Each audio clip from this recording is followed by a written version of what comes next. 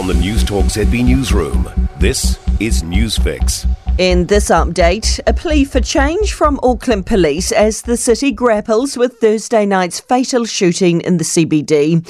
One person died, a second was critically injured after a person fired up to 4 shots on Lower Queen Street. Police are appealing to the public for help in locating 24-year-old Darius Talag as part of the homicide investigation. He has light brown skin, distinctive facial tattoos and is considered dangerous. City Councillor Mike Lee says officers have virtually disappeared from the city streets in recent years and it has to change. People, rightly or wrongly, and it seems rightly, are fearful to go to the central city because the lack of police visibility. And Auckland Police's homicide investigation in Point, England continues today too. Officers were called to Taurima Reserve following reports of disorder and firearms cited yesterday afternoon. A man later presented to hospital with gunshot wounds in a critical condition. He later died from his injuries. It's believed those involved are known to each other, and City Councillor Josephine Bartley says another gun-related incident in the city is of concern. And I know our community, somebody knows what's going on, so please contact the police with the information.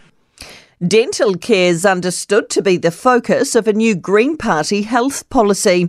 Co-leaders James Shaw and Marama Davidson will make the announcement in Christchurch this morning.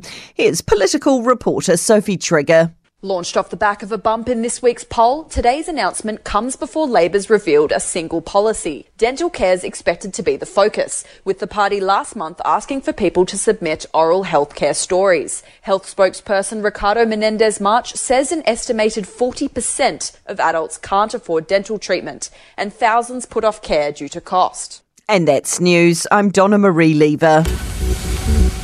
To sport, tears are flowing in the Silver Ferns camp after their Netball World Cup dream was ripped apart by England in the semi-finals in Cape Town.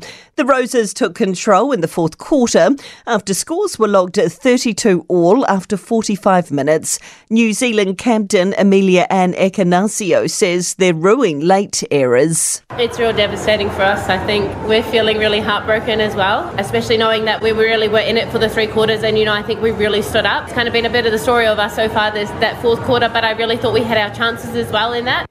The Ferns will face Jamaica in tonight's bronze medal match.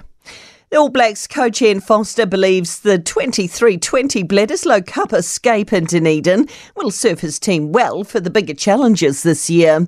Richie Mwanga rescued the All Blacks with a late penalty goal after they trailed 17-3 at half-time. And that's sport.